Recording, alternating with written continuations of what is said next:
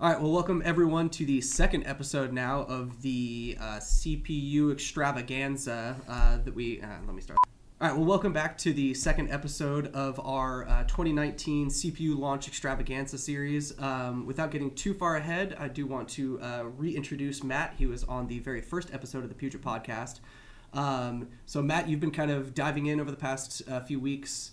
We did, to take a step back, we did cover in the previous episode with Josh Ray, our product manager, covered with him kind of the landscape and what CPUs are out there and what CPUs are available now. But can you dive in a little bit as to what the past few weeks, now that those launched, what that has looked like for you? Yeah, absolutely. And I mean, I cover a couple of different things, but I believe we want to start with photography, correct? Yes, yeah. Cool. So yeah, it's a really interesting... just because of all these launches and all these things, they're all like competing on performance and price and all that stuff. I'm sure you covered in the last episode. But the really, really interesting thing when it comes to like photographers isn't as much a lot of the stuff that you'll see like in terms of marketing from like Intel or AMD. The biggest thing is actually a really interesting interaction between a lot of these processors and Lightroom, actually. So Lightroom is, I mean, most photographers will either use it or be super familiar with it. I mean, there's alternatives out there, but the big thing that we found is that in Lightroom, it just loves AMD processors for specific tasks. And we've, talked with Adobe, we've talked with Intel and AMD, and the exact reason why, I'm sure there's a bunch of theories, and they probably know, but like for us, is that unique to these new processors, or no, has that been kind of a historical thing? We're not sure. Okay. So historically, we've seen evidence of some of this going on, where like AMD is favored, but the AMD processors were not like exactly right to really be able to leverage that. Like Intel was still able to bowl through and be faster overall anyway, or it was close enough that like we didn't really notice it in our benchmarks. Right. But with these the AMD, both the Ryzen processors and the Threadrippers, the performance gain is getting so much that now we really started to notice this better performance with AMD CPUs. And it's specifically with two tasks that we've seen. It's exporting, which I mean everybody exports, and generating smart previews. So those specific two things. And like smart previews, like that's important mostly for people that are on the go laptops. I mean, they can be used on desktops too if you just want to be able to do things quicker in the editing process and you're doing it very involved. But the exporting is really the big deal, and it's to the point that so taking like the AMD Ryzen CPUs versus the Intel 9th gen CPUs, and those are mostly comparable in price. The Ryzen CPUs I think are something like twice as fast for exporting. And so that's pretty big deal. I mean, for a lot of like what we tend to call active tasks, like culling images and switching between modules and trying to use the brush until it starts lagging out, that stuff is all pretty much the same between Intel and AMD. Like for you spend X dollars on a processor, you're going to get about the same performance either way. But it's this performance when exporting where suddenly AMD is twice as fast. And it actually extends to the Threadripper CPUs. So Ryzen is twice as fast, roughly, as the Intel 9th gen. And then you have, from the Ryzen CPUs to Threadripper, is about twice as fast again. So you could go from if it takes 4 minutes to export, however many pictures, you'd go down to 2 minutes with Ryzen or go down to 1 minute with Threadripper. Wow. So no more coffee breaks. Yeah, no more coffee breaks. You don't get that time to stretch and go to get coffee or go get lunch. I mean, but what's kind of interesting out of all of this stuff is we're almost to the point now where exporting performance isn't critical anymore. I mean, it was in the past where, when it was going to take you a day to export your pictures and your system is just locked up and sitting there, well, yeah, that's super important. But now we're getting down to the point where you can export like, I might be off by a factor 10. It's either 50 or 500 pictures. I'd have to double check the numbers in like 30 seconds. And wow. So even if it's 50 pictures in 30 seconds, that's faster than a picture a second. And, at that point, if you're going to be doing it, even, large like sports shooting or wedding photography, and you have 100, 500 or 1,000 pictures, it's just not a bottleneck as much anymore. So at least that does help you kind of draw that line, though, in figuring out which CPU would make sense for which people. Yeah, it really does. I mean, right now we're trying to push, or recommending, I should say, rather than push. AMD Ryzen is what we are recommending for people doing photography stuff. And that's simply because at the same price, it's the same as Intel for the active tasks. But as soon as you get into things like exporting, it's so much faster, so you might as well. One of the big questions is it then worth it to go up to Threadripper? Because from the top end Ryzen, the 3950X is like $750 at retail, versus the Threadripper, the lowest end of this new series, is like $1,300 or something like that. So that's almost a doubling in price. Is a doubling in price worth cutting your export time and just really your export time in half and not affecting anything else? So that's where it's just that much more important to be having that conversation with someone that actually knows what they're talking about, to help kind of do that justification and that ROI, basically. Because I mean, that's a lot of money that, if export time taking 1 minute instead of 30 seconds, if that doesn't really matter to you, then save that money, spend it on like a nice lens that is going to actually affect your photography. And do that, or faster storage, or people never. I don't think I've ever heard anyone say, "Oh, I got too much storage in my computer," after they've had it for a few years. Yep. Like, you can always take that money and put it there, and you'll never be unhappy about that. Right. So is that all of are those your main takeaways for photography specifically? Mostly for photography. Yeah. I mean, there's all the other applications that people are going to be using. Photoshop.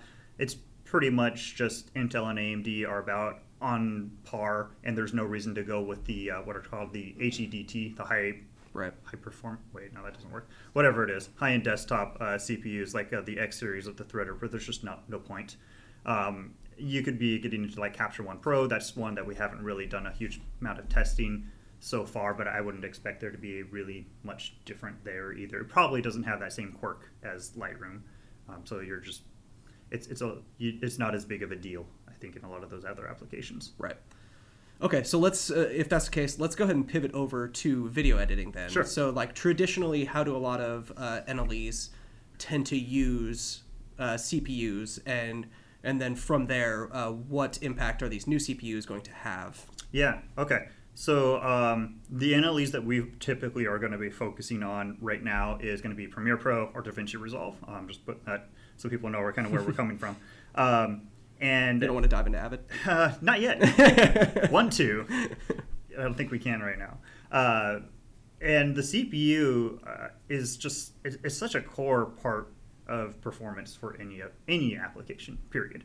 A lot of these NLEs now are starting to leverage the video card now for more and more stuff. DaVinci Resolve is really good at that when you get into the open effects and noise reduction.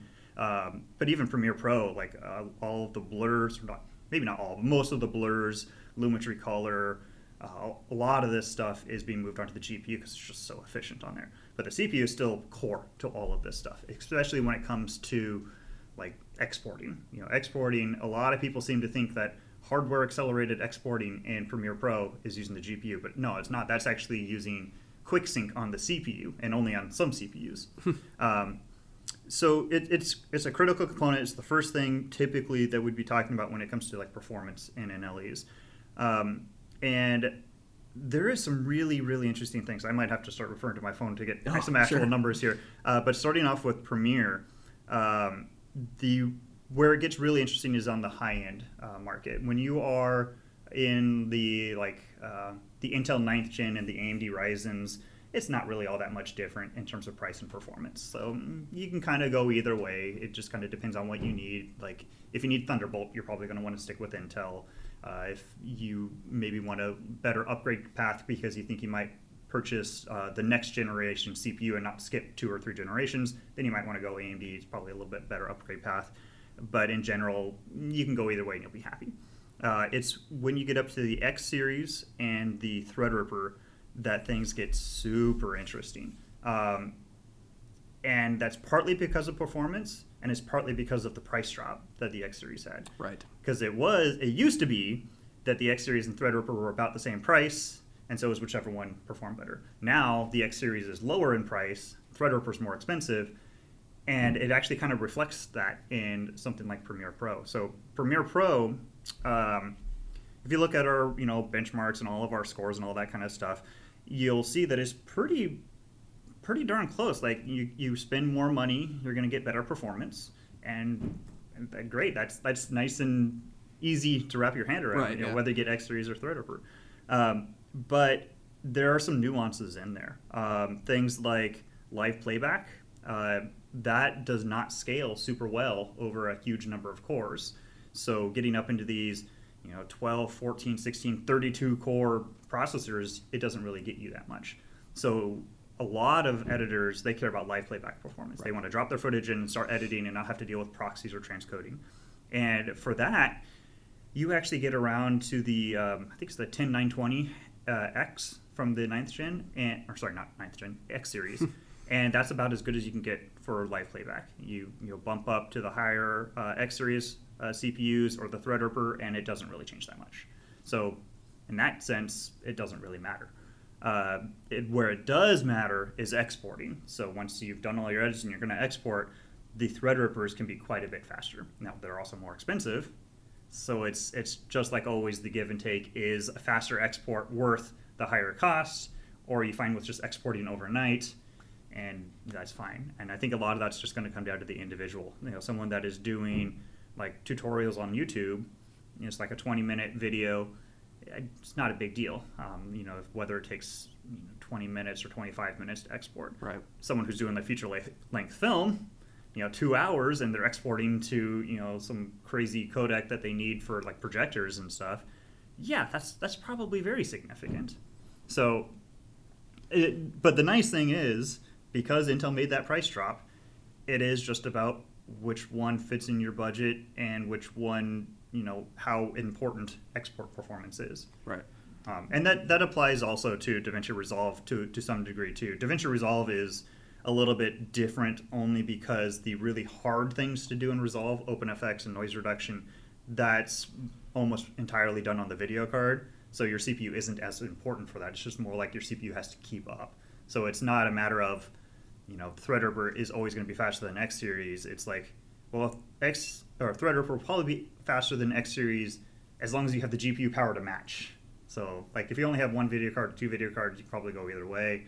If you've got 3 or 4 or those crazy systems that have 8, well, yeah, you probably would want to go to Threadripper. Just give you the extra power. So I don't want to hold you to it or anything. Mm-hmm.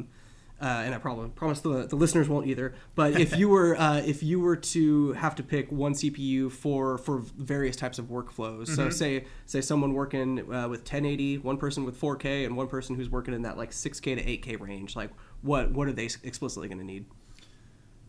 So the lower end stuff like 4K and HD, you'd probably be just fine on like a Ryzen CPU, and I would probably, and we're talking just pure performance here. I'd probably gravitate a little bit more towards Ryzen just because it's a little bit better in a lot of the kind of other applications like After Effects. It's a little bit better, and it is better in DaVinci Resolve by a little bit. And it's just overall a little bit better. So I think for those people like the 4K and HD, probably go that way. There's reasons to go with the 9th gen, things like Thunderbolt, sure. Which is super important. But from a pure performance, probably Ryzen. Once you get up into the 6K and 8K, then I just think it comes down to what matters to you. If it's live playback, save your money, don't get a Threadripper, get an X series. If it is export performance, then well, you might be able to justify the high cost of the Threadrippers. And between all the models within those, it just comes down to your budget. You pay more, you're going to get better performance. It's usually not. It's not a linear scale. But yeah, so there's not like a specific model I would say you need to buy this one when it comes to video editing, simply because it is all about price and performance. Right. Okay, so let's pivot over one more time. I promise that'll be the last one. And let's talk a little bit about motion graphics. Mm-hmm. So I'm just going to pose the same question as video editing. How do these packages tend to use CPUs, and kind of what impact are these CPUs going to have on these software packages? Yeah. Okay. So this one's also really interesting. So I mean, everything we're talking about is really super interesting to me because of the hardware launches. Sure. But the software also is very unique. A lot of people think that, say, like After Effects is going to be similar to Premiere Pro. They're both made by Adobe. You both put video files into them. You both export. Seems logical. Yeah, but no, not really. It's because of the way it works and the I forget how someone described it to me. This was someone from Adobe even. It's like Premiere Pro is optimized for live playback, getting you as close to live playback as possible. After Effects is optimized for pixel perfect display because you're doing things down to the pixel, and because of that, After Effects is actually very single threaded. So it's really only going to use 1 or 2 cores on the CPU. So all these super crazy high end processors like Threadripper, they don't really get you anything. Same with the X series, really. So for most motion graphics, something like the Core i9 9900K or the Ryzen 3900 or 3950X, that's about as good as you can get, and there's no reason to go higher. Now, the reason why I was saying this is interesting on the software side right now is because that is starting to kind of shift, I think, a little bit. And some of it comes down to the specific application. So like After Effects, I think they teased at Adobe Max that they're bringing back some parallel rendering in After Effects. So that might totally change it. After Effects, they also have integration with Cinema 4D, and Cinema 4D does much better of using multiple CPU cores because that's doing photorealistic rendering, or what is it called? Ray trace rendering. And that doesn't translate perfectly into After Effects actually right now. So if you just take a Cinema 4D project and drop it into After Effects and hit render, it does not scale super crazy well across more cores like people I think expect. But that's the direction that things are going. And this is kind of industry-wide. I mean, you've got After Effects is the big one, but even Fusion kind of works along the same way. I don't know if they are putting in better threading capabilities in like Fusion, but a lot of these kind of ones, even when you get down to like Houdini and Nuke and stuff, the actual like animation side of things is fairly lightly threaded, and it only comes into play when you're actually like rendering ray trace stuff or doing simulations in some of these packages. So that's actually exactly what I was going to ask you next. Is we talked a little bit about this with Josh on the last episode, but I'm curious from your perspective or kind of your context within this industry, why you think it is that we have this arms race of core count happening between Intel and AMD when a vast majority of software packages don't actually tend to use all of those cores? Well, I think some of it is chicken and egg, honestly. Okay. I mean, I'm not a software developer to that level at all. Like, I write benchmarks that run in JavaScript. Sure. Not like what super intense. Yeah. Not like what the After Effects devs are doing. But my understanding is making things run on more than one core is really, really, really hard. And we're getting to the point now where they're getting good at it. So like they can scale up to 2, 3, 4 cores, and that's okay. But when you get beyond that, you're getting up to like the core counts that we have, like 32 cores on Threadripper. Like that's nuts. Like trying to actually make something that's going to scale across that, outside of very specific things like ray tracing, where like you don't have to have any cross communication. Right. That's really hard. So, but at the same time, like they haven't had to do that until the last 4 or 5 years, as these CPUs are actually starting to come out.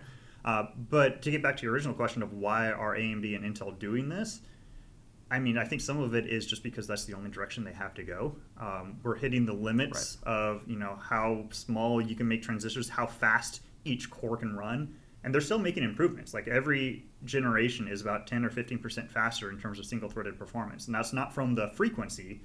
That's from all the other architectural changes and all this other stuff that's behind the scenes that you never see in marketing, like decks. Yep. But yeah, I think that's just the only direction they have to go.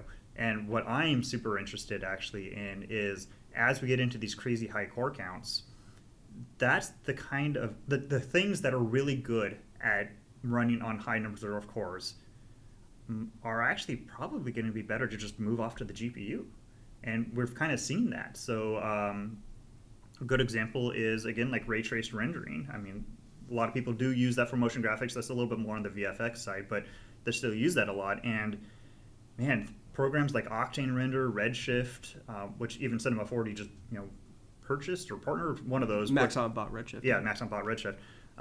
Like that's kind of the direction for those kind of things, because anything that runs in highly parallel, you're just going to put on the GPU, because the GPU has 3,000 cores. Yeah, like, which only then makes you kind of question why, as we continue to see more and more cores on these CPUs. And again, I think some of it is just that's the only direction they have to go. I mean, if they can't just consistently show a 10% performance gain, generation after generation. I mean, for a long time, that's what it was, and things kind of stagnated. Yeah. So they kind of have to do it that way. And there are still reasons to have high core count CPUs. There are some things that just aren't appropriate to run on the GPU.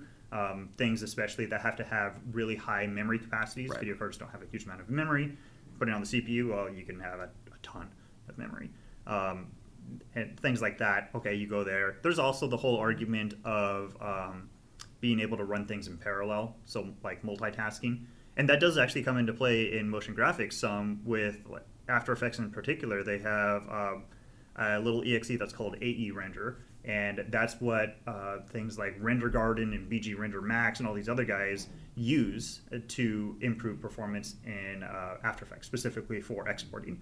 Because all those things do is it takes your project and then it just basically spawns multiple instances of After Effects. So you can spawn 20 instances of After Effects and tell okay, this instance, you render frame 1 to 10. You do frames 11 to 20. You do frames 20, 21 to 25. Sure. And it just does all that, and then great. There you go.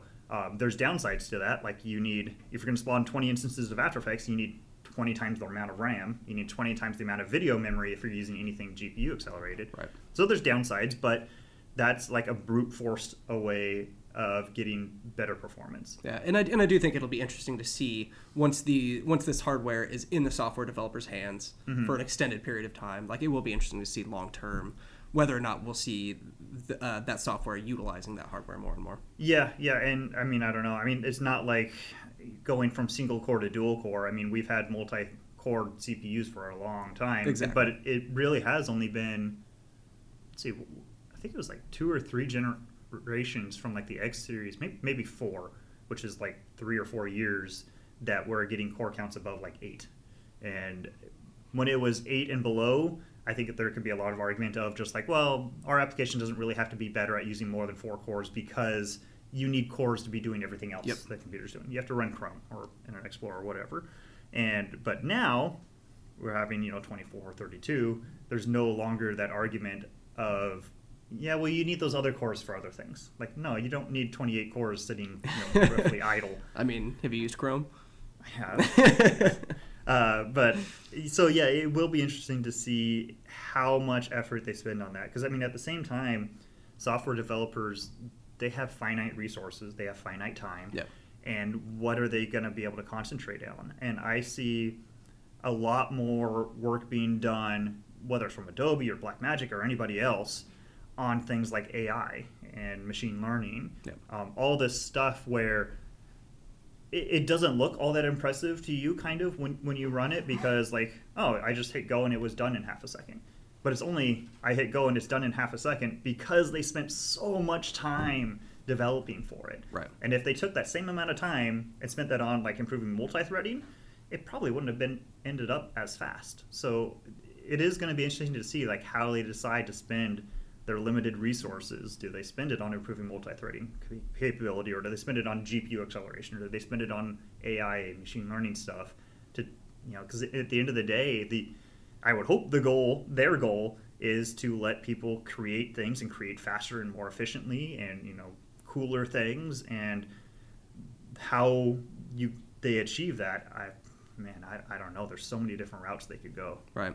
So taking a step back from kind of the technical capabilities or the technical specs of these CPUs, what are you excited about for kind of the larger impact that these CPUs might have on kind of the industry, at least that you focus on?